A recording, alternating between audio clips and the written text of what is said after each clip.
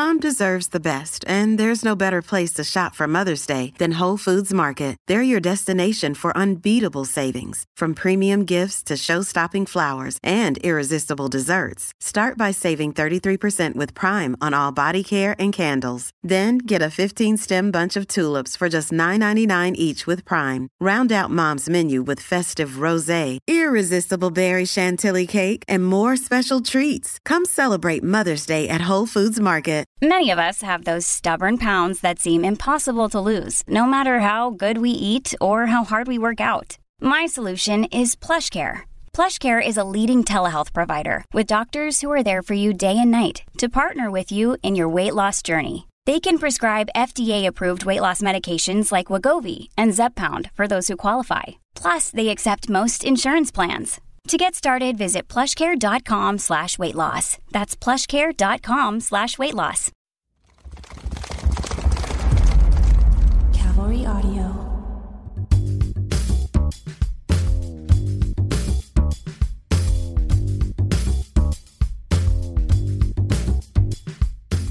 Are you fucking kidding me? For the one guy that's worried about keeping the podcast, you're on like 1 minute before the guest. You don't know what the fuck I'm going That's fine. through Then right you now. next Jesus okay. Christ. Then respond and get on and say I can't do it. I'm on.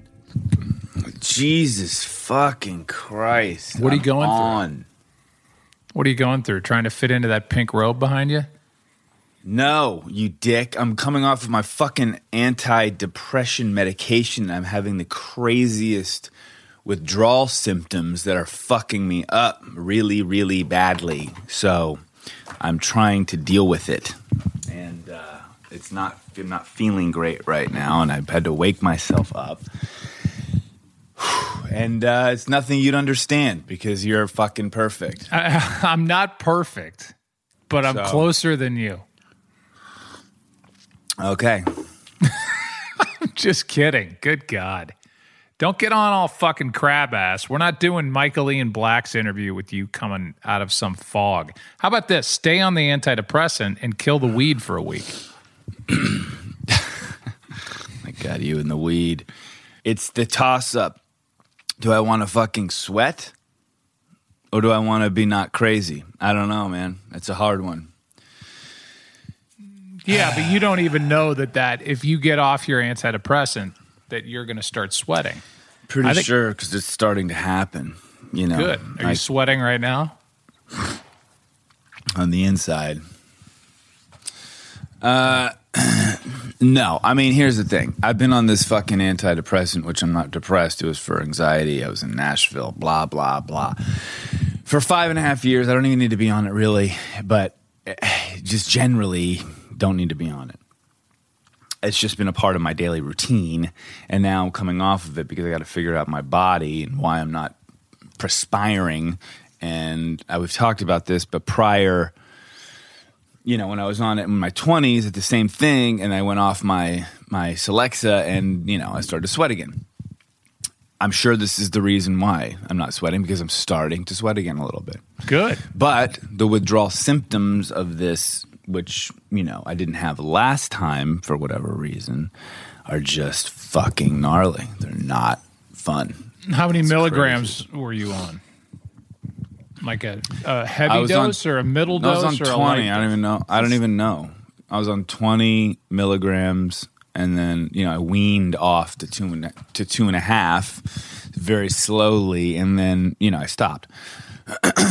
It's not uncommon. Of course, I've been reading about it, but it's just not. that's it's well not known. fun. I think it's good, especially if you're starting to perspire. That's exciting. Yeah, no, it's good. It's just not fun, dude. It's borderline, you know, nutty. And in the morning, it's just when you're foggy and whatever. You wake up and you're like, fuck.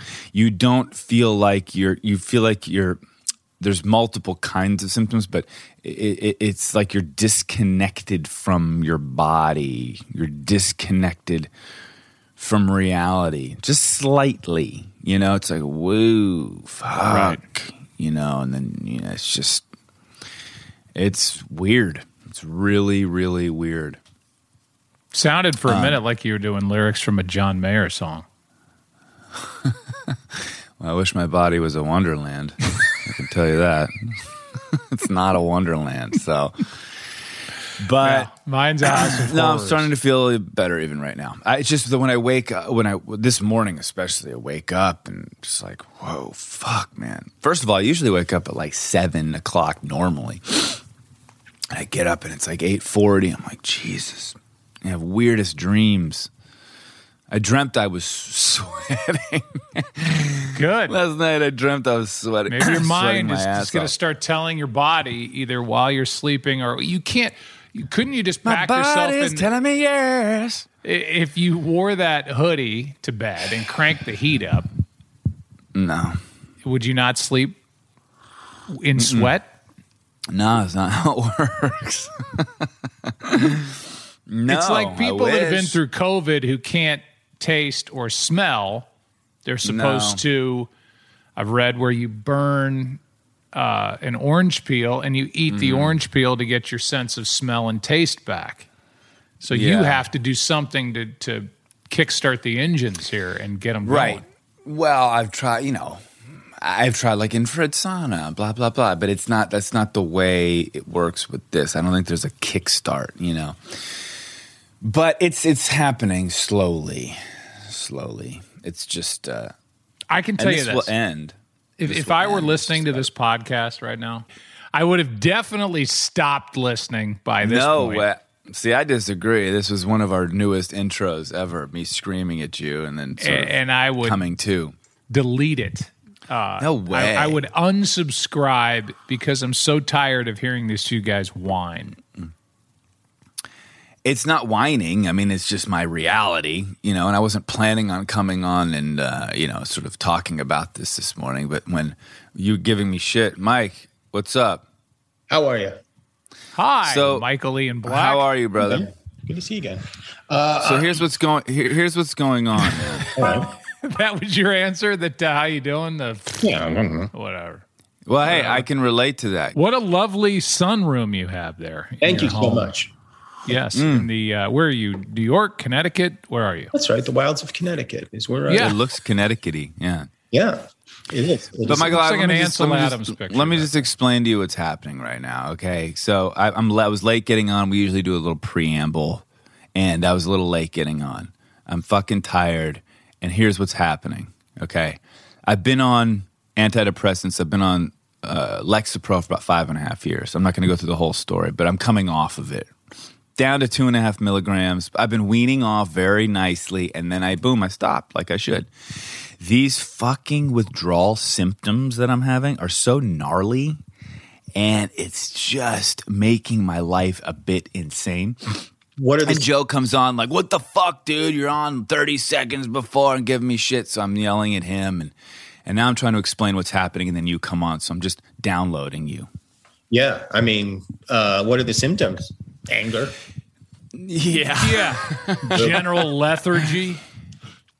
It's just you feel malaise like that he disconnected can't from your get out. body. You're just tired and you're disconnected, and it's like these brain zaps, and Why you feel like why you're are you like getting off the losing it. pills? The pills are terrific.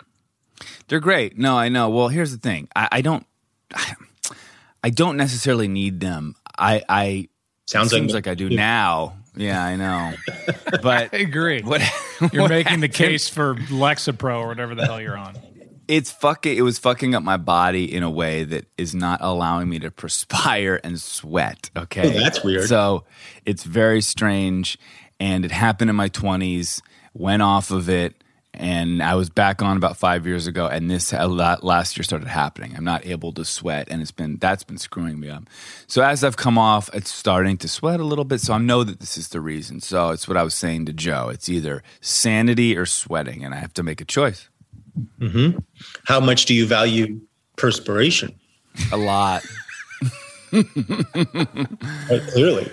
A lot, you know. Yeah, I mean, But when he puts it that way, that's a really good question. I mean, you're valuing perspiration over sanity. This is apples or oranges, and but oranges will lead you this to will end, though. I mean, these withdrawals will end, I hope. But at that point, so the withdrawal symptoms end. You're sweating. I mean, Yeah. You can't. The sheen is unbelievable. You can't believe the sheen. Oh God, yeah. And then right now. And then mentally, what happens to you? Like depression-wise, what happens to you? No, nothing. So I was doing a show in Nashville for 2 years, right? I had 3 kids, the back and forth. I was nuts. This was 5 or 6 years ago. And I started to have this anxiety, and boom, I had a bit of an anxiety attack, and I started to fall into these old patterns of anxiety that I had in my early 20s. Not as bad, but they were getting there. And so I said, oh, fuck, man, I don't want to go down that road again because that was really bad. And so then I went back on an antidepressant. And it worked. It sort of evened me out. But I didn't need to be on it for that long. It just became a part of my daily routine. Right. Even after I finished Nashville 3.5, 4 years ago, So that's the thing. I don't need them to survive to really regulate me. I needed it for a specific situation, but I overshot it, basically. I had a experience, maybe a year ago, where I've been on citalopram, one of those, for years. Mm-hmm. Mm-hmm. And the prescription expired, and I was kind of too lazy to refill the prescription, so I went cold turkey. Yeah. And then about 10 days to 2 weeks later, I was in the darkest place I feel like I've ever been in. And it took me a minute to understand that those two events might be related. Like right. You'd think I would have connected that sooner. But yeah. I feel like my wife helped me connect it. And then she was like, yeah, you really need to get back on those things. And I did. And it's that I'm ever grateful that I did, because that was really with unexpired medication. Right? I don't know. I bought them from a guy. I didn't check the date. I don't know. A guy. You bought them from a guy. It was a guy. I don't know.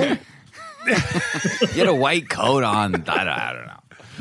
Oh, man. Feel free, Michael, just to dump out of this. If I got on a podcast and the host was talking about how depressed he was, I don't know that I'd continue on with the interview. But are you kidding? I'm much more interested in talking about somebody else than myself. Mm-hmm. No, look, I'm not. And by the way, I'm not depressed. I'm just going through the shit. You know what I mean? But thanks for listening, Mike, and we'll see you next time, bud. No, this was great. I really appreciate it. And honestly, like Bitcoin, Ethereum, like however you want to handle it, it's fine with me. Yes. Good. Shouldn't you be in a stadium right now? I mean, the season is kicked off, and yeah, you would think. I don't do a ton of baseball. I do a lot more football, but I had a game this past week, which was one of these where I live in St. Louis, so I was in a studio in St. Louis. The game was Atlanta at Philadelphia, so the game's in Philly. The guy I do the games with, John Smoltz, was in Atlanta, and our producer and director were in LA. So we're kind of piecing all of that together and trying to make it seem as normal as possible. And for the most part, it sounds okay. It's just hard to... I'm just doing a game off TV, which for convenience sake is great. I don't have to leave there and go scramble to the airport. But for actual performance in the job, it makes it a little bit tougher. And we had audio dumped out and video was bad, and I'm trying to fake my way through this thing. So it was a bit of a hectic Saturday, but that's where we are. I think when that happens, you just do swing and a miss. Yeah, you're going to be right most of the time. Yeah, fouled off to the right. You're just playing the odds. Yeah. Oh, and you just got a piece of it. I mean, that could be anything. That could be anything. I have known you, Michael, tangentially through people you've worked with. I've been friends with Rudd forever, so I've heard through him how brilliant your comedy is. And when I do the research, go through it about you, I mean, we have this show Daddy Issues that has a through line of everybody's got daddy issues. Some are good, some are bad, some are whatever, neither one of the two. But I feel like you're one of the first people that we've talked to that really thinks about this a lot, where you've written an op-ed piece after a mass shooting. You have a son that you're raising, and you've basically written a book that's kind of an open letter to him in a way. Basically, it sounds like I didn't write a book. It sounds like you're putting a caveat. I wrote a book. Mine was basically, mine was basically, so I can't project onto you, but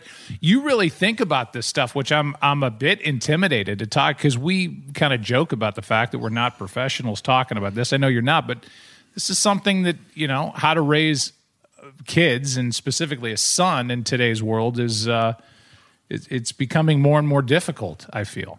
It's certainly become more nuanced, I think, than it used to be. I think it used to be, you have a son in particular, and you just sort of say, go play outside, and you check back in 18 years. And that doesn't seem to be working as well these days. Because we've spent a lot of time over the last 25 years looking at the girls and going, hey, we really need to lift up girls and give them this important message of empowerment and equality and sexual agency and all this stuff, all of which is super important. And I'm really glad we've done that. There has been a cost, I think, to the way boys are being raised. The same. It's sort of funny to think like we haven't paid enough attention to the boys, when for the history of humanity, basically boys have always been paying attention to. But I think it's true that because we have spent so much time focusing on girls' needs and lifting up girls and kind of redefining where girls fit in the culture, that has had some unintended consequences on boys. And what are those? In my case, a little too handsome. Right. Yeah, I can see that. I know. I think it is interesting, and I've read a lot of what you've put out there, and I agree with so much of it. I think it is interesting to put it in that context, though, because now we're on the back end, as the three of us talk, of a couple more shootings, and there's this kind of rage that seems to be out there, or these disenfranchised people that are looking for some outlet, and they're lonely, and they don't have, as you talk about, kind of an avenue to explore some of the stuff that maybe we did when we were a kid. I know for me, I mean, I was a lot more free as a kid than I think kids are today. For me in the Midwest, to be able to ride my bike all over the place and kind of have my own responsibility and be, I had to be respectful of dinner time, but prior to dinner time, I mean, my parents didn't really know where I was, and I wasn't doing anything nuts, but I was on my own and having something that I had control of. And I think some of that has been taken away, and maybe rightfully so with how crazy this world seems to be. But I don't know, where can you put it into better words than I just tried to put it into? I can try, and I thought those words were fine. Thank you so swing much. and a miss. Just got a piece of it. I think the first part of what you said is absolutely right. Like, we're on the back end of these shootings, and knock on wood, there won't be any in the next few days, but who knows? And so that's what got me interested in thinking more deeply about this topic to begin with. After Sandy Hook, where I'm raising my kids right next door to Sandy Hook, I really started paying attention to it. And then later, after the shooting at Marjory Stoneman Douglas High School in Florida, and I started asking the question, which I just had never asked, and I didn't hear anybody else asking the question. And it seems so obvious in retrospect. And the question is simple, like, why is it always boys who are committing these crimes? Why is it always boys pulling the trigger? Like, I was someone inclined to blame loose gun laws and, corrupt politicians, et cetera, et cetera, et cetera. And I still do. However, the element of masculinity in that, I felt like wasn't receiving any attention. And then whatever you feel about him, with the election of Donald Trump, we certainly saw the trope rising of the angry white man. I mean, it had been in the culture before, but I think it really kind of came to the fore with the election of Donald Trump. And so I was just asking, like, why? Like, what's going on with guys? And when I started looking into it, and when I started researching the book that I was writing, and again, I'm not an expert. I'm a C-list comedian. But when I started looking at it and really getting into the topic, what I started to realize is that there's deep historical roots to explain kind of what we're going on as a culture and what's going on with men in general. The easiest place to kind of to pin that would be the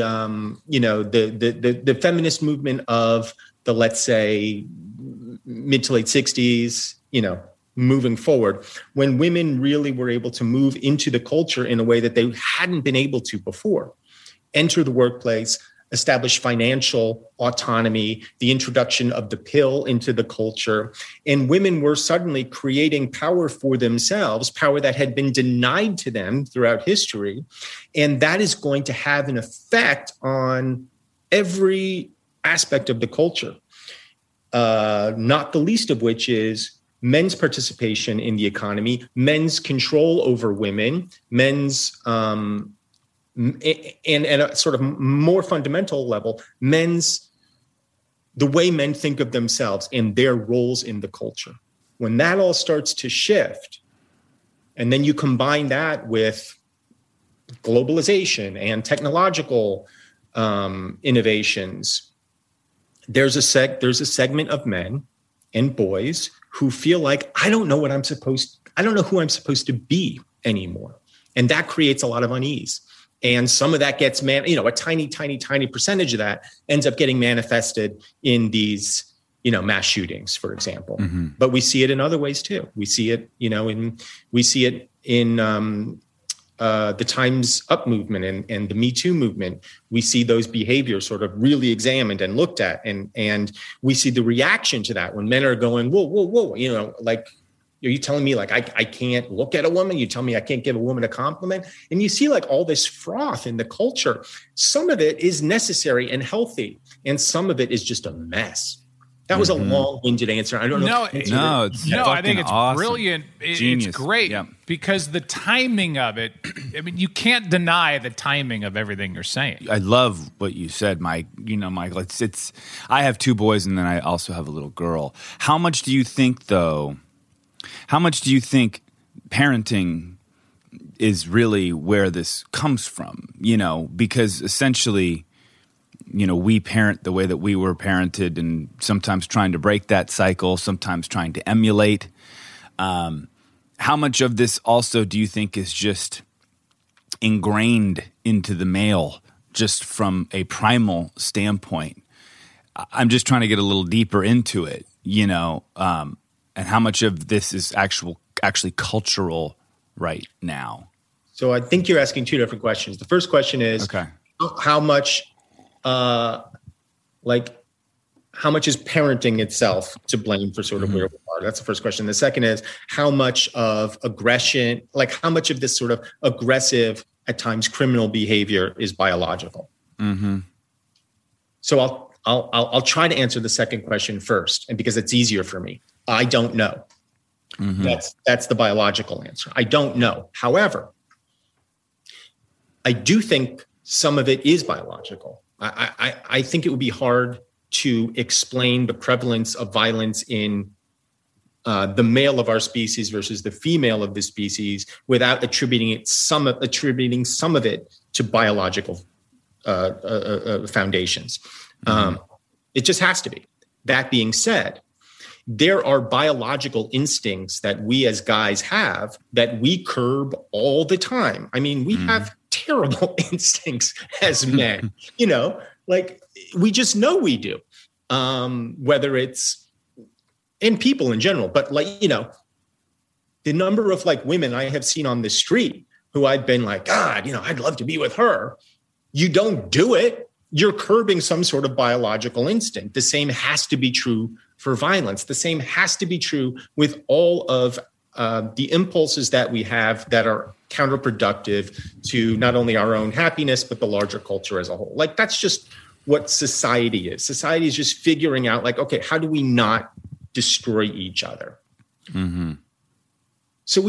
So although I do think violence is probably somewhat ingrained in men, I think we can do a better job of curbing it. In terms of parenting, I think I'd be a fool to say that parenting doesn't play an enormous role in terms of how, just keeping the conversation to boys think of their place in the world and express themselves in the world and mature or not. That being said, I think parenting is a component, a big component, but there are other components as well. Yeah, but it's interesting because there's also, you're dealing with morality in a way. Morality is ever evolving, okay? 100 years ago, morality was just a different concept than it is today. So it's funny, we're almost chasing a moving target in a sense. Now, it might be a slow-moving target, but we're still evolving, and we always will be evolving, and there needs to be some time to let it sometimes some of us catch up to that evolution, but it is a really interesting conversation, and the other thing too is just, again, culturally, we're talking global for a second. There are just different people do different things in different ways. I mean, we're specifically talking about Western civilization, I guess, right? I mean, is that what we're talking about? And then how do you deal with, the rest of the world, so to speak? Or I would break it down further in terms of like my own book and my own musings on this. I would break it down to like white American guys, because I don't feel comfortable saying like, the experience of me growing up is the same as a Black kid growing up or Latino kid growing up. Like, I don't know. I think there probably are similarities, as Americans, as we grow up. Mm-hmm. But like when you talk about the phenomenon of mass shootings, for example, that's almost an entirely white male phenomenon. Yeah. So yeah, I mean, I'm careful, like in the book that I wrote, like I'm careful, and it is addressed to my son as a letter to my son. And I'm pretty careful to say like, hey, this is written to you, a white, pretty privileged dude growing up in the wilds of Connecticut. I mean, I have a library ladder, so I'm doing okay. Right. That is the telltale sign. If somebody has a library ladder that looks like it's made out of, it's some sort of metal. Yeah. And so this isn't this isn't a balsa wood library ladder. No, that looks very sturdy. It matches the trimmings on the window. That's right.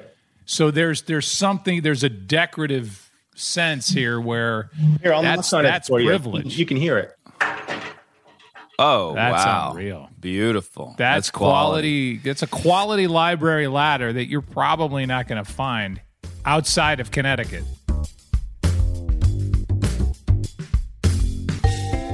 If you like conversations with multi-talented comedians like today's episode with Michael Ian Black, who I'm in love with and currently have a major crush on, one of my favorite episodes, go check out the Daddy Issues archives and listen to our conversation with Joel McHale, who's also very buff and has an amazing hairline, where we discussed everything from sports to raising kids to OCD charity work and so much more.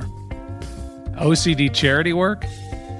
No, like it's OCD, charity work. Oh, I thought it was like, oh my God, so we got to raise the money for this, OCD and then we got to go. No. Just go check it out. Go check it out. With your dyslexia, though, that was discovered at a young age, or was it not? Oh, no, it was not. They didn't just diagnose it. They said stuff like, well, he's a slow starter, which is not a medical term, and they told that to my face. And I just thought, yeah, it seems about right. And we then had my older son tested, and the woman began describing everything that I go through. And I was like, oh, you're describing me. And she just goes, I was wondering which one of you, whether it's your wife or you, because it's passed down. Wait, so you discovered your dyslexia through your son's diagnosis? Yes. I was, wow. Yeah, that was fun. Don't go anywhere. We'll be back after this short break with more from today's guest, Michael Ian Black.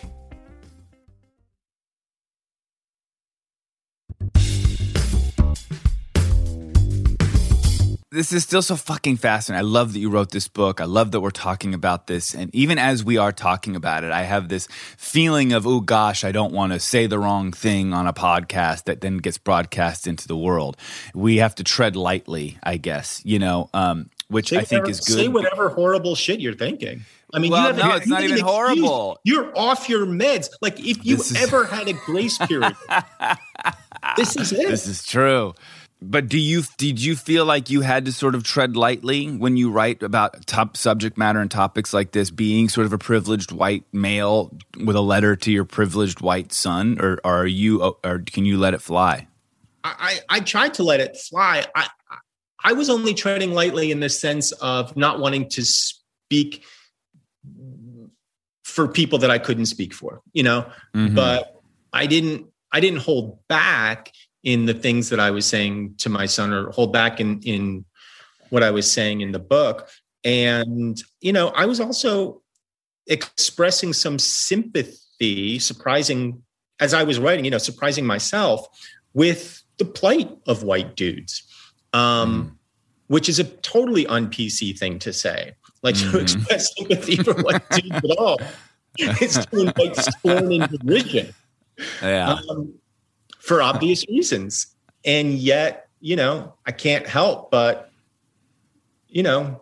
pour one out for my homies, my poor white homies who are struggling at times to understand like how to navigate a world where they understand. I think a lot of us do understand intellectually that we have been the recipient of good fortune. We have been the recipient of breaks that maybe other people didn't get. How do we navigate into a world where we acknowledge that and want to be good dudes? And at the same, until we're confronted with it affecting us personally. And then you go, whoa, I didn't mean it was going to affect me. Like, I'll give you an example. Like in my industry, in show business, I've been an actor for, 25, 30 years, whatever it is. And it used to be, up until very recently, like there were parts on TV shows, whatever it was, that when you're looking for the funny guy, like you're going to guys like me. You're going to like sort of funny, quirky, whatever, white dudes like me. The last 4 or 5 years, that's changed. Like those parts, like they're all going, we want a diverse cast. We want to find like all kinds of new people. We want to cast maybe a woman where we didn't think a woman would be. And I feel that really keenly. Like there is a direct correlation between these large movements that are happening around the country and my own ability to earn an income. And as a white dude, you go, I support everything that's happening, and yet I'm freaking out a little bit.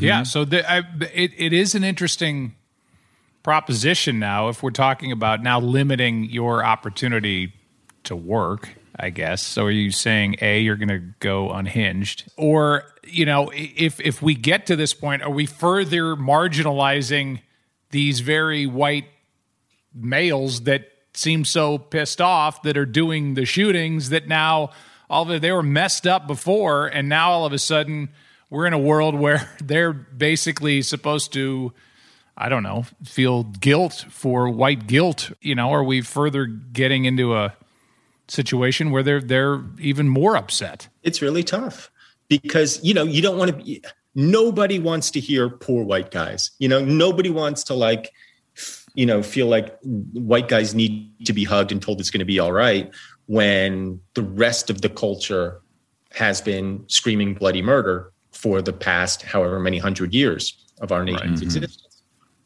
So there is a period of adaptation that is happening. Now, the way I look at it and try to look at it, in the short term, there will be suffering for people. There always is as change happens.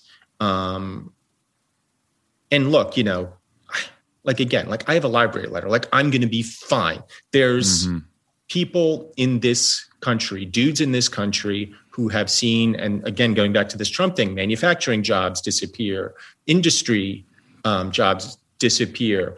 They're seeing competition in those industries domestically that they hadn't had to deal with before. Women, maybe they're opening up more and integrating more in ways that they hadn't before because they were kind of protective and insular.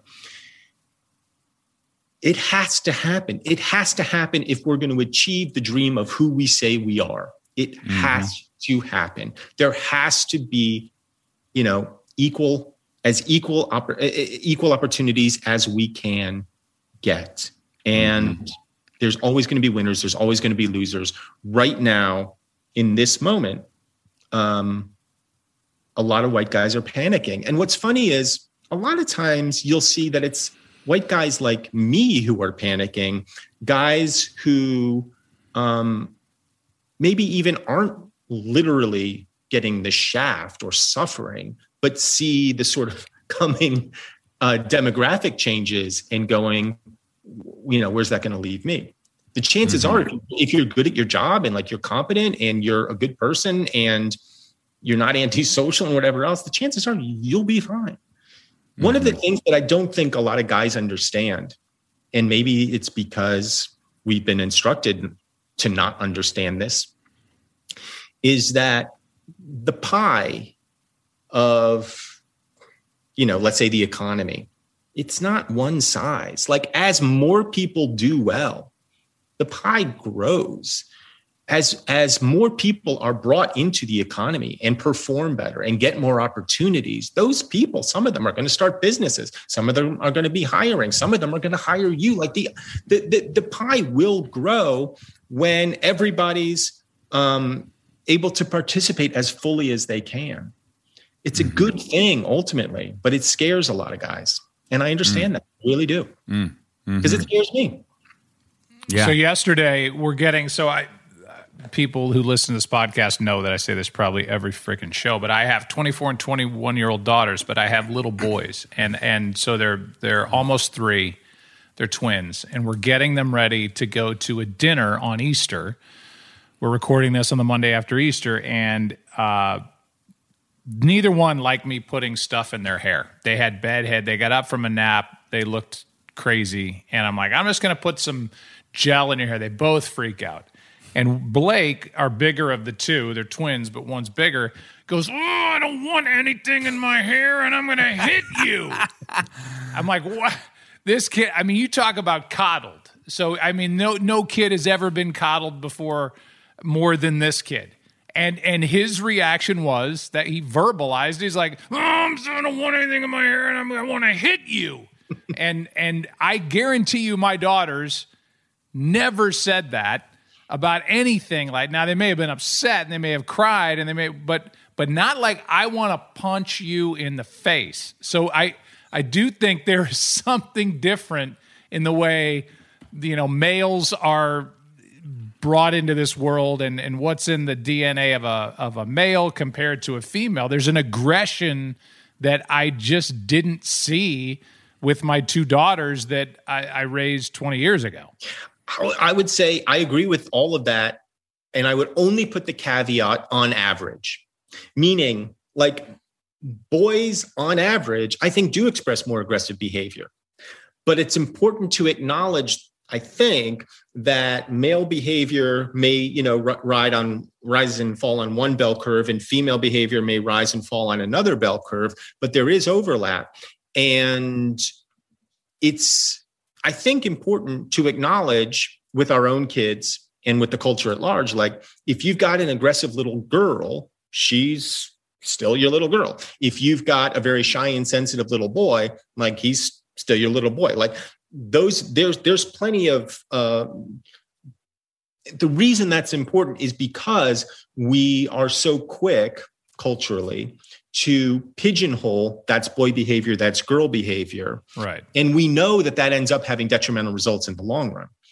Like I'll give you an example. Like my son growing up was probably much more, I know he was, acquiescent to somebody like putting hair gunk in his head when he didn't want it. And my daughter's the one who would have fought tooth and nail against something that she didn't want. She definitely was the more aggressive of the two. She probably still is. They're 20 and 17 now. And you're still putting stuff in their hair. You have to. You do. You don't want to show up with bad head with your kids. It's a reflection on you. You don't want to look bad. So when you're living the kind of upscale Connecticut lifestyle that I am, yes, and people come over, you don't want the country clubs. Yes, you don't want your kids looking like schlubs. The social clubs, the drinking clubs, the card days, the hunting that with the fox and the hounds and the I know. We are forever fox hunting where I am. We bring out the string of ponies and we just go to town. And you have your hair in place. Yes, you do. Well, it's funny because I've got with my two boys, I don't focus on specifics of how I'm going to parent them. I just want them to be good people, and I try to communicate with them and be super open and upfront. I don't hide anything from them. You know what I mean? And I have conversations with them. And I have a teenager, a 13-year-old, whose friends now are dabbling in vaping and weed. And instead of just not talking about it, I'm like, hey, look, here's the deal. Here's what's happening. You know, come to me, talk to me about what you're feeling. Well, there hasn't been an opportunity yet. I don't think that they're those kinds of kids quite yet. Now, I probably bother them with the question like, hey, you smoking weed yet, kid? You know, and they're like, Dad, no. I mean, Jesus, no, it's not. Yeah, I mean, you know they're lying to you, right? I don't think they are quite yet. You know, I don't think they're lying quite yet. I just want them to get good weed. Wait, when you look back, Michael, and you're out of the puberty stuff with your kids. Now they're young adults. When you look back on their childhood, this is a totally general question and maybe unanswerable, but when you look back, do you think, as you sit here now, I fostered a relationship where I'm more friends with my kids, or the dad disciplinarian? Were they tough kids to raise? Were they easier kids to raise? Were you pulling your hair out? Were you not? I don't know. Just generally speaking. My son mercilessly mocks me whenever he feels like I'm doing something dad-like. Whenever he feels like I'm trying to be a dad, he just laughs in my face. So I guess you mean like trying okay, putting on the dad voice, give advice, like son, sit down. Let me tell you, right. That kind of thing. He's just like, shut up, right. I guess maybe I failed on that front. No, I think that in a roundabout way, I think that's good. I think that's like the kid's smart enough and wise enough to know, oh, here's my dad trying to be a dad. I'm going to just pull the plug out and just put him in his place because this isn't working. I know who you are. Stop trying to play this role. You've been in movies. You write stuff. You're a funny guy. This doesn't work on me. Try again. Right. So that's definitely true. My daughter, she presented more challenges. She's just a tougher nut to crack than my son was. But what about how you're dealing with sort of, again, the landscape of today and the Me Too movement and women and all of that? Because she was right in that, spot of 15, 16, 17 years old.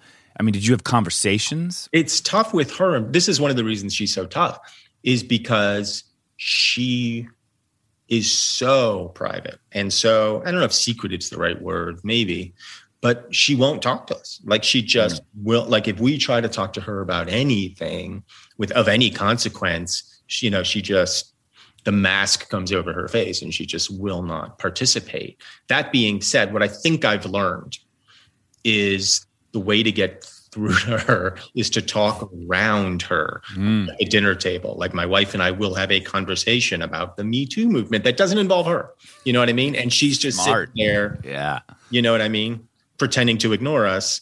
And I do think those conversations, despite the fact that she refuses to participate in them, she won't chip in the middle of the conversation.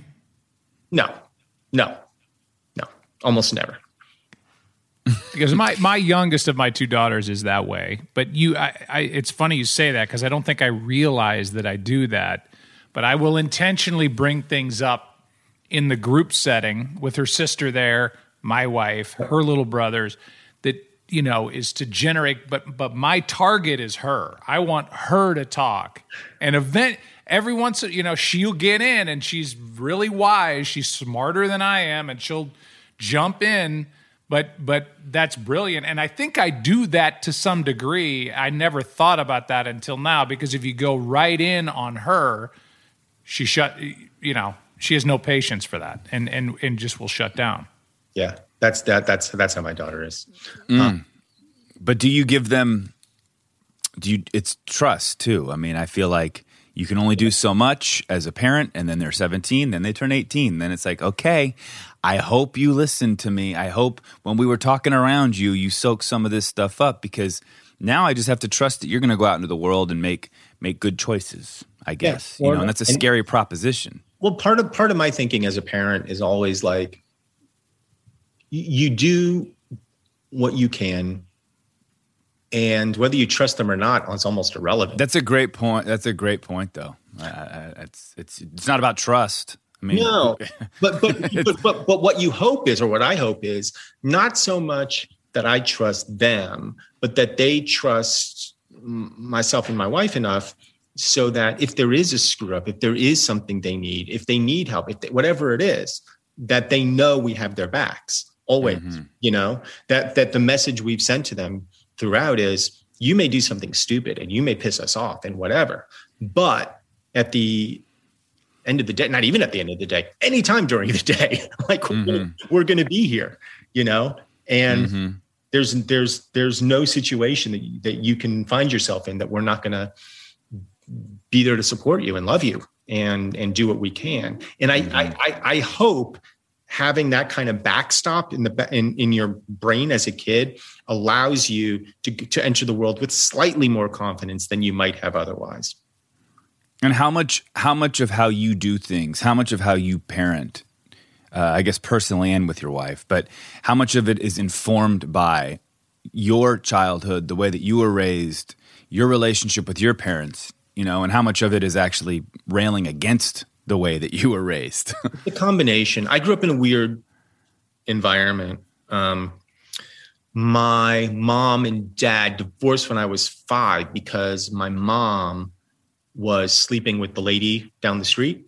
And so I grew up in a lesbian household at a time where there was really no cachet there. That wasn't like the thing to do. And so we grew up with my mom's partner and her son, and the partner was like angry. She was abusive. We still saw my dad. He died when I was 12. I didn't really get to know him very well, just as a guy. And so some of the things that I feel like were really wrong and destructive in the household that I grew up in, I've certainly tried to model against. But there were certain things that my mom did really well. One of the things she did really well was she said, as simple as it is, I love you. She said it all the time. She said it every day, multiple times a day. And I didn't really hear it at the time, but I feel like it got absorbed into my DNA. I feel like, and I feel like that's an important thing to have in the cells of your being, to know that you are loved and to not doubt that, to never question that. And I've been really conscious about that as my kids grew up, to let them know, like, just tell them, I love you. I love you. I love you. Hold them, hug them, kiss them, whatever it is. And my wife too. And I don't tell my wife I love her, God forbid, but my wife also tells them that they're loved. And I do think that that's important. And I hope that pays dividends for them down the road. Now, this is maybe, again, it's become sort of not a PC thing to say or do, but, as far as having a man in your life, as far as having that masculine energy, getting back to that, which your dad passed away when you were 12. You had some of it, but you didn't have a lot of it. you know, and again, today, it's kind of a hard thing to say because you would probably, you know, bordering on being canceled if you said that, oh, I needed a man in my life, you know. No, I'm clear about it. I'm really vocal about it. I really think it's important to have a man in your life as a guy, as a boy. Mm-hmm. I keenly felt the absence of it, you know, not only because my dad died when he was young, but also because even when he was alive, we didn't see him. We saw him every other weekend, and he worked like a dog, and like in the very specific household that I was raised in, did not allow for a lot of male energy or praise. So, like I really keenly felt the absence of it, and even though I couldn't have put it into words at the time, I really questioned what it meant to be a man. Like I really didn't know, you know, and I spent a lot of time like trying to figure that out for myself without any real guidance. And there were men in my life who I think at times tried to reach out a little bit, and I always sort of pulled back. I think maybe I was afraid of developing like that kind of relationship with an adult man, like as a mentor or something. And I regret that now. But I think it's for deeper reasons.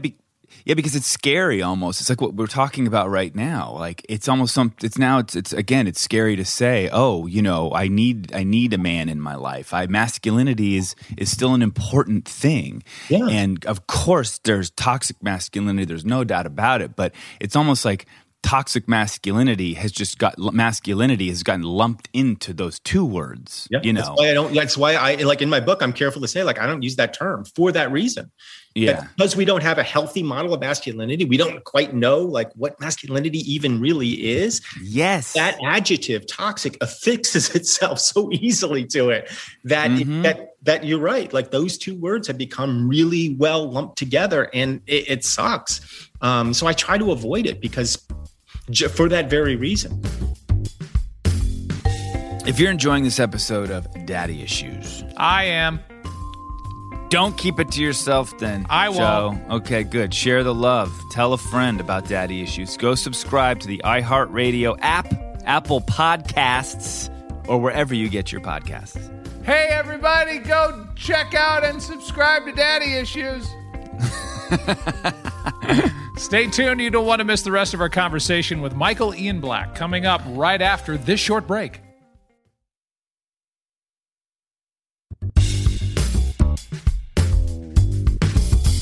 Do you have anybody in your life right now that can give you a better picture of who your father was? Yeah, and I wrote another book before this one that was a little bit more about that, and I basically wrote about a book about my mom and myself, and part of that involved doing more research into my dad, and I do feel like I have a much better sense of him now as an adult than in the last few years than I did up until now. It's funny when you know, I'm 10 years older now than my dad ever was. And in a way that makes me feel oddly close to him. Like I feel like in a weird way, like I'm kind of carrying him with me now.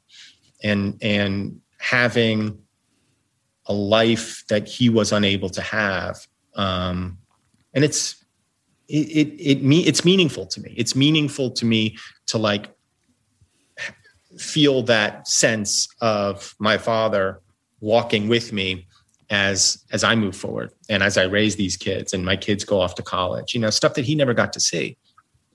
It's impactve for me. Wow. Yeah, that's beautiful. Makes me emotional. Yeah, I've had an interesting relationship with my father, so I've got all kinds of crazy shit. But, you know, Kurt came into my life when I was 6 or 7 years old, and my mom was been divorced for 2 years, and I didn't have masculinity in my life. And then Kurt came in, So he gets ultimate Snake Plissken. masculine man. I get Snake Plissken. And it changed the trajectory of my life for sure, without a doubt.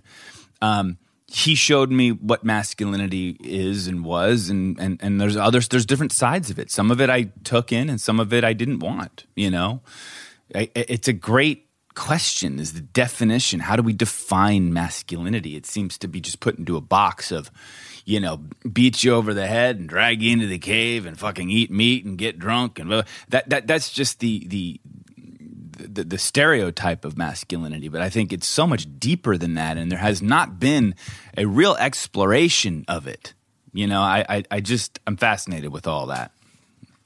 It's right. I mean, if I say to you at any given moment, be a man, like we all kind of instinctively know what that means, but we'd have a hard time really defining it, like, what does that mean? Be a man.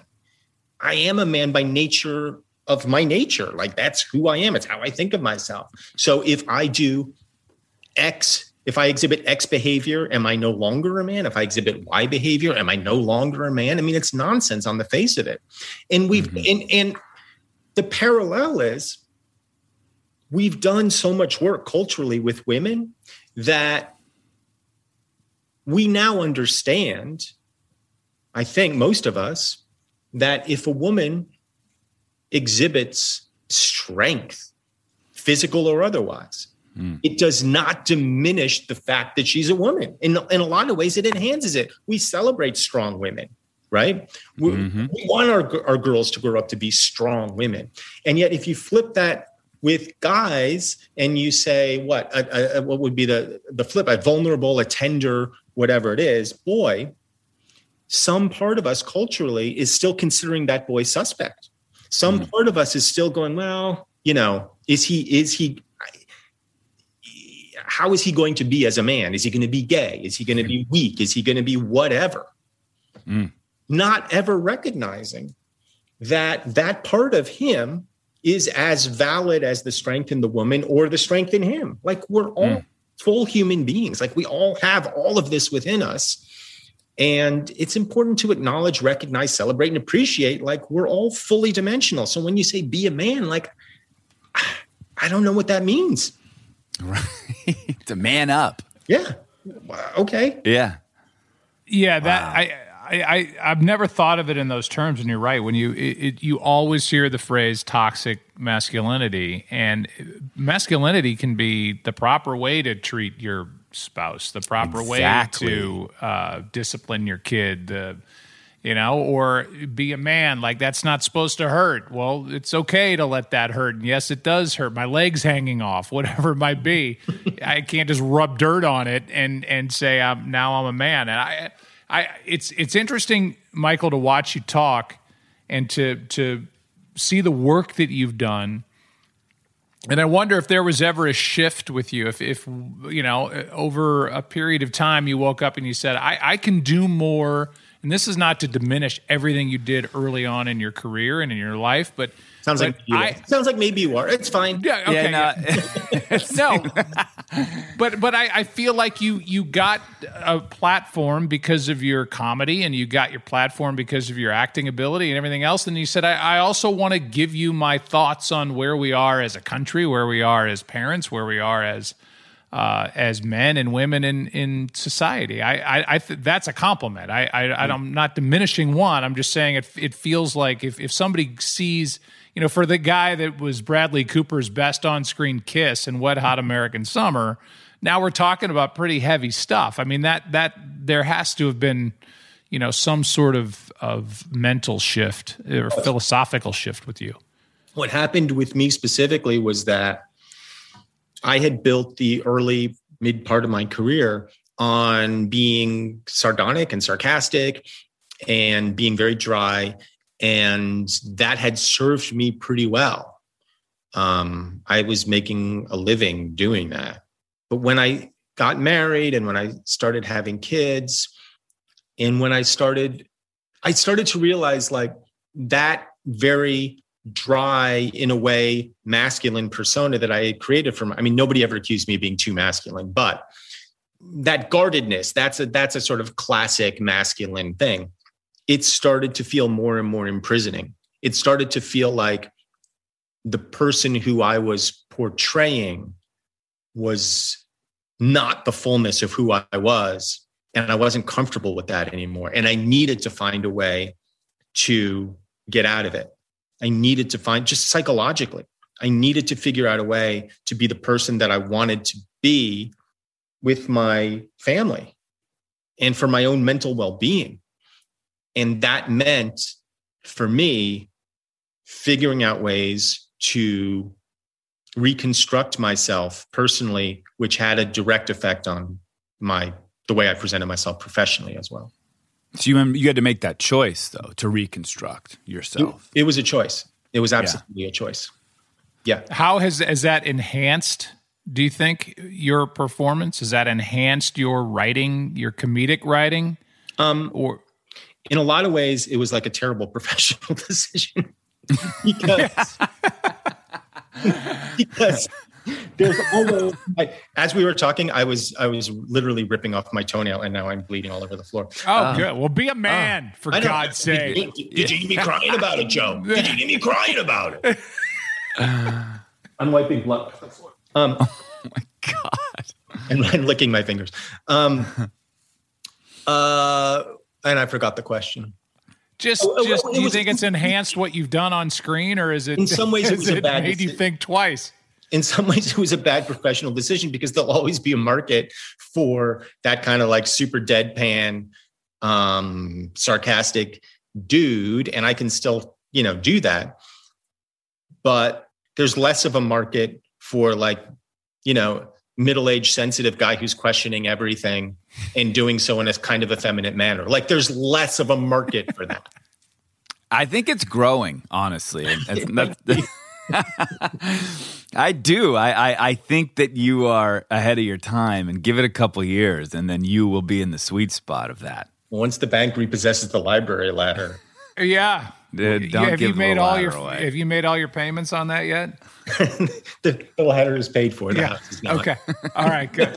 That's all you'll be clinging to, is they take everything else away. Not my ladder. Not the ladder. Not the ladder. I'll be carrying like Jesus with the cross walking through the streets of Nazareth or Jerusalem, wherever the hell he was walking.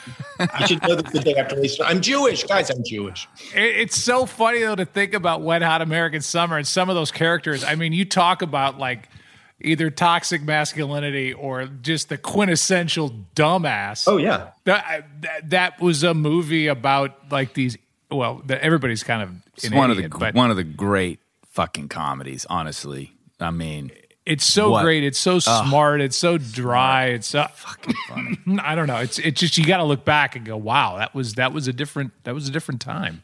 Oh yeah, but I mean, it was made by people who were like looking at camp movies of the 80s and embracing what we liked about it, and also how ridiculous they were. Yeah, how ridiculous it was, and how bad a lot of the behavior was, and all of that. No, I know, but again, at the time it wasn't bad behavior, I guess. But now, you looking back on it, it is, and that's getting into this whole sort of cancel culture where the pendulum is swinging so far that there's even a backlash in a way. It's starting to happen where it's like, okay, well, hold on, let's get straight here, and it's not equitable, honestly, because if you have already created a persona prior to this cancel culture of irreverence and being dark and saying things that are un-PC, you're almost free. I mean, Howard Stern is like an idol of mine. He will never be canceled. But if you go back in his archives, I mean, it's crazy shit. Oh yeah, But Howard Stern wouldn't be doing the things that he was doing now. And also Stern in particular, I feel like has been very sort of upfront about his own like evolution just as a dude, I mean, he can still be crass and whatever, but I feel like, nowadays he's a lot more thoughtful than he was. Oh yeah. But that's the thing, is there's a lot of people who have changed, who are more thoughtful because that's just how we are now, but they will get picked apart from their past. Oh yeah, no, I still get that all the time. I mean, I've made atrocious jokes in the past, and I get reminded of them on a nearly daily basis. And what are you going to do? I mean, that's what I did, and. Do you feel like you have to apologize for those jokes? I would apologize for things. If I had offended somebody specific, I would absolutely apologize. Or if I had offended I guess if I had made some sort of horrific, a transphobic joke or something, I guess I would apologize for it now. Fortunately, I haven't. Unfortunately, I don't think I did. And I don't think I had to. But the one thing that I will say about comedians and the idea of cancel culture and the idea of political correctness, one of the upsides, I think, of it is that comedians in particular are having to be far more thoughtful about their material. And I think that can only be a good thing. There was a time where you could get on stage and just be like, hey, that guy's gay, and get a laugh. You know what I mean? I think we're past that. And I think that's good from just a craft point of view, from not, set aside a human point of view, just from a craft point of view, just think about what you're saying, do some, have intentionality, have purpose to it. And I think that's actually a good thing. Yeah, no, I agree with you. I wrote a book and was talking about the difference in my profession, just sports announcing, and stuff that my dad said.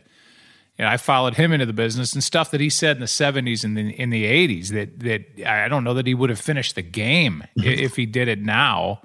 And somebody interviewed me from the Village Voice and said, it seems like you're saying that was a better time. And I'm saying, and my answer was, no, I'm just saying it was a different time. Yeah. And it's my dad, and I'm wistful for my dad and some of the funny lines that he had during the course of a broadcast. But it's changed, and that's good, especially as being a father of two girls and being married to somebody that's a female in the sports broadcasting business. I am much more aware of why that stuff was not right back then. It just was a different time, and I think you have to.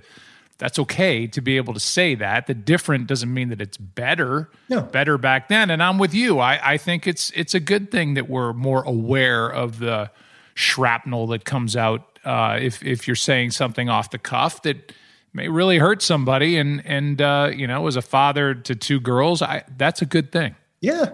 It can't not be, I don't think. I mean, I think we still have the freedom to express ourselves however we want.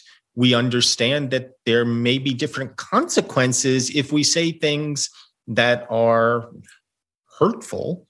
And I bet your dad or any of our dads,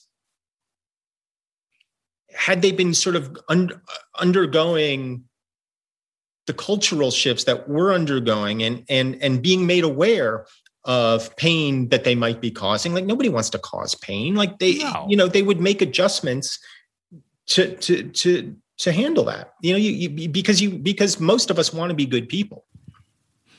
Exactly. So, Michael, creatively, where are you at right now? What are you doing? I know you got your podcast, but just which is genius. Can you amazing. Just real quick? Yeah. Go ahead. Get on that one.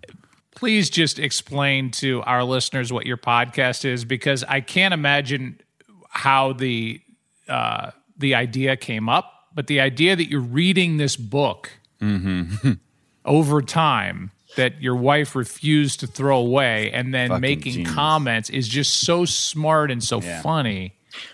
So the podcast is called Obscure. It's so named because the book that you're referring to is Jude the Obscure by Thomas Hardy, which was sitting on one of these bookshelves for over 20 years with nobody reading it. And me repeatedly saying, can I please throw this away? Along with other 19th century paperbacks that nobody's ever going to read. No, you can't. It's a classic. I'm like, well, there was more than one copy made. We're not destroying the only copy of Jude the Obscure. So finally, I was undergoing one of my periods of unemployment, certainly not my first, and I just was looking for something to do. So I just sort of on a whim said, all right, I'm going to do a podcast where I read this book out loud and comment on it as I go. Having never read it, knowing nothing about it, knowing that there would be almost no audience for this, because why would there be? And so the title Obscure is a play both on the title of the book and on my own career, and on the fact that this is never going to find an audience. So 75. Great fucking idea. Sorry, go ahead. It's really not. It's such a dumb. It is. It's dumb, but it's good. Genius. It's great. Let me ask you a question though. Have you learned? I mean, reading this book for the first time and commenting as you go in real time, have you actually taken shit from it? Where you? Yeah. From a deeper perspective, and learn something about yourself. Well, so I finished it. So that was 75 episodes of Thomas Hardy, Jude the Obscure, and ended up feeling like, oh, I get why it's a classic. Like, it's a great book. And like, I would go pretty deep. Like I was not just like making, dumb jokes. Like I was doing my best to kind of analyze it as I was going, knowing, like I don't know anything about anything. So there was humor in that, I hope. So then I took a little break from it. And now season 2 is I'm reading Mary Shelley's Frankenstein, which I never had any desire to read, just like with Jude the Obscure, no desire. Really didn't know what it was about other than the idea of Boris Karloff going like that. And it's a much different book than I expected. But it's great. Great. That book's great. I love that book. I didn't. Let me say this. Up until recently, I'm a little more than halfway through. I didn't really like it. Now I'm starting to dig it. It took me about half of the book, though. What would it mean to you if someday there's some, college graduate degree that's based on the Thomas Hardy book, and your podcast is seminal to the learning experience of those. Do I receive any kind of royalty? Royalty, doctorate. You're there. Is there merchandising opportunity? There's merchandising. Yes, then I'm all for it. Thomas Hardy, the lunchbox. There's 2 Tom Hardys. There's Bane, and then there's this guy. I'm the other Tom Hardy. Yeah, I think there's opportunity here, and I would start pitching it. Have your people pitch it to Harvard. Or I would start Ivy League. Okay, yeah, I think that's smart. I'm going to do that. In the neighborhood. Oh, they're very, very smart. I'm going to do that. Are you acting? You doing anything? Oh, I'm so unemployed, Oliver. I know. Huh? So very. I mean, this whole last year was just a disaster for the globe and for my industry in particular. It's starting to pick up a little bit now, but it is a lot of. It's tough, man. It's a lot of sitting around and having plenty of time to do podcasts. Mm-hmm. If somebody says, "Hey, you want to be on my podcast?" I have time for that. Well, thank you for making time for us, man. My pleasure. I'm sorry. This was honestly one of my favorite. I'm not just blowing smoke up your ass. This was a really important conversation. It's shit that I think about as a father, raising my boys and my little girl, who's, by the way, tough as nails. We didn't even get into that because she's so feminine, but she's got her 2 brothers. So she's badass, with a dress on, basically. Mm-hmm. But it's just been really freeing to talk about this. I mean, I've yet to even have this discussion. Joe doesn't have the mental capacity to deal with these kinds of things. So it's nice to. But thank you, brother. This is really fun. Thanks, Michael. Oh, yeah. No, my total pleasure. It was really fun for me, too. Good. All right. Get on that ladder. Go sliding around with your bleeding toe. All right. We'll do. Spray blood all over those white shelves. All right, man. Be well. Thanks, guys. Talk to you later. Thanks. All right. See you, buddy. Bye. How fucking great is he? Jesus. He's great. He's very smart. And that's what I always heard from Rudd about him. And you can see it, with what he's done, and he's on the State and all these different kind of higher brow comedy. And when I said it, and then I started thinking back on me saying it, as we were discussing Wet Hot American Summer,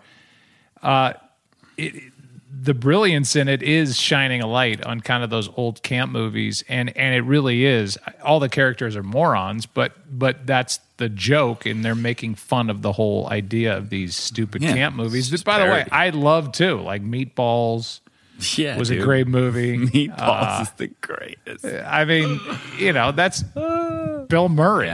Yeah. And Woody the Wabbit and all these, Fink and the two camps and the rich camp and the poor camp and all that. I loved that movie, but it is kind of ridiculous, and some of the characters are so overblown with their He's just I like the topics that he's talking about. I think that they're important topics. The topic of masculinity, again, not just boxing it into this stereotype of what it is, talking to our boys, giving them some insight as to the shifts that are happening culturally and not just putting them out there in the world. I think it's important to pay attention, and he's shining a light on that, and it's different. It's not mainstream right now. Masculinity is definitely, again, that toxic masculinity has seemed to taken over all masculinity, and that's not fair. Yeah, now you can't generalize that, and I think masculinity can be a positive, and and is an important part of who we are as men, and that's okay to talk about. Yes, it is. We're middle-aged, or I'm more middle-aged than you are, white guys and privileged white guys, and so it becomes hard to even really open up that line of conversation, because it's like, well, we don't really haven't experienced anything because of who and what we are. But we've experienced what we've experienced. You know what I mean? Like, I talk about this all the time with, it's like, I'm lucky as fuck, man. Number one, born white, born to a celebrity parents. It's not lost on me, but that doesn't mean that I can't feel pain and hurt and discomfort and confusion and trying to figure my life out. Right. Those are all emotions that you seem to experience while on the toilet. Yeah, exactly. Well, when you're pushing that hard, you get emotional. Maybe that's what'll make you sweat eventually. Just some butthole sweating. Yeah, just straining to get something out. Like, do not ever go the Metamucil route. You need to develop. If for every hemorrhoid you develop, another pore stone opens across the stream. Yes, of eventually being able to sweat will be put in place. Yeah, it's like for every angel. What is the Christmas movie?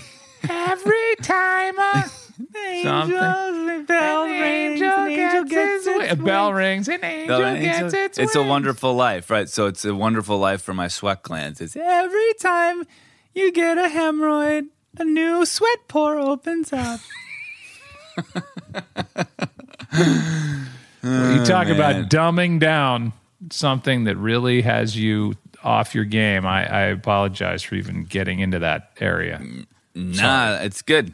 It's good. This is what I love about our podcast, dude. We go from one weird fucking topic to the next, and we get serious and we get dumb. We're doing us, Joseph. But that was I need fun. a library ladder back behind me. You do. I just need a library first before I get Well, these are just shelves. I mean, I'm not in a library. No, They're I know. Shelves. You're in built-ins. Rio's room. I know, because, my daughter was sleeping in my bed last night, and I didn't want to wake her up, so. That looks like a Care Bear room. It is. It's very colorful. It's like a big Easter egg exploded in here. It is, and it's a purple wall with pink paint on the trimming up top. Mm-hmm. And then what kind of a bed? Is that like a red bed? It's like a turquoise bed with like a pinky frame. Oh, that's pink. Yeah. Yeah. I was going to say, if that's like dark red, I could see you dragging that into your room for you and Aaron. Mm-hmm. Dark red leather bed. Yes. That's a good choice. That's more you and Michelle. I think you're more sort of the patent leather kind of couple. I do like some patent leather. Yes. I don't. Yeah, we don't really have anything. No, see, that that's qualifies. more your speed. It's like outfits, patent leather, strappy things, sort of like that. Aaron and I are more, ripped tank tops and cute little boy shorts. You know what I mean? Yeah, but what does she wear? You did it. You did it. Let's end on that. Yeah, let's end right there. I did it. I love seeing you in a ripped tank top. Boy shorts. I look cute. Uh-huh. All right. Well, thank you, Joe. Sorry I yelled at you, but it's okay. I'm okay. Okay, you're okay? Yeah, I'm good. I love you. Bye. Love you too.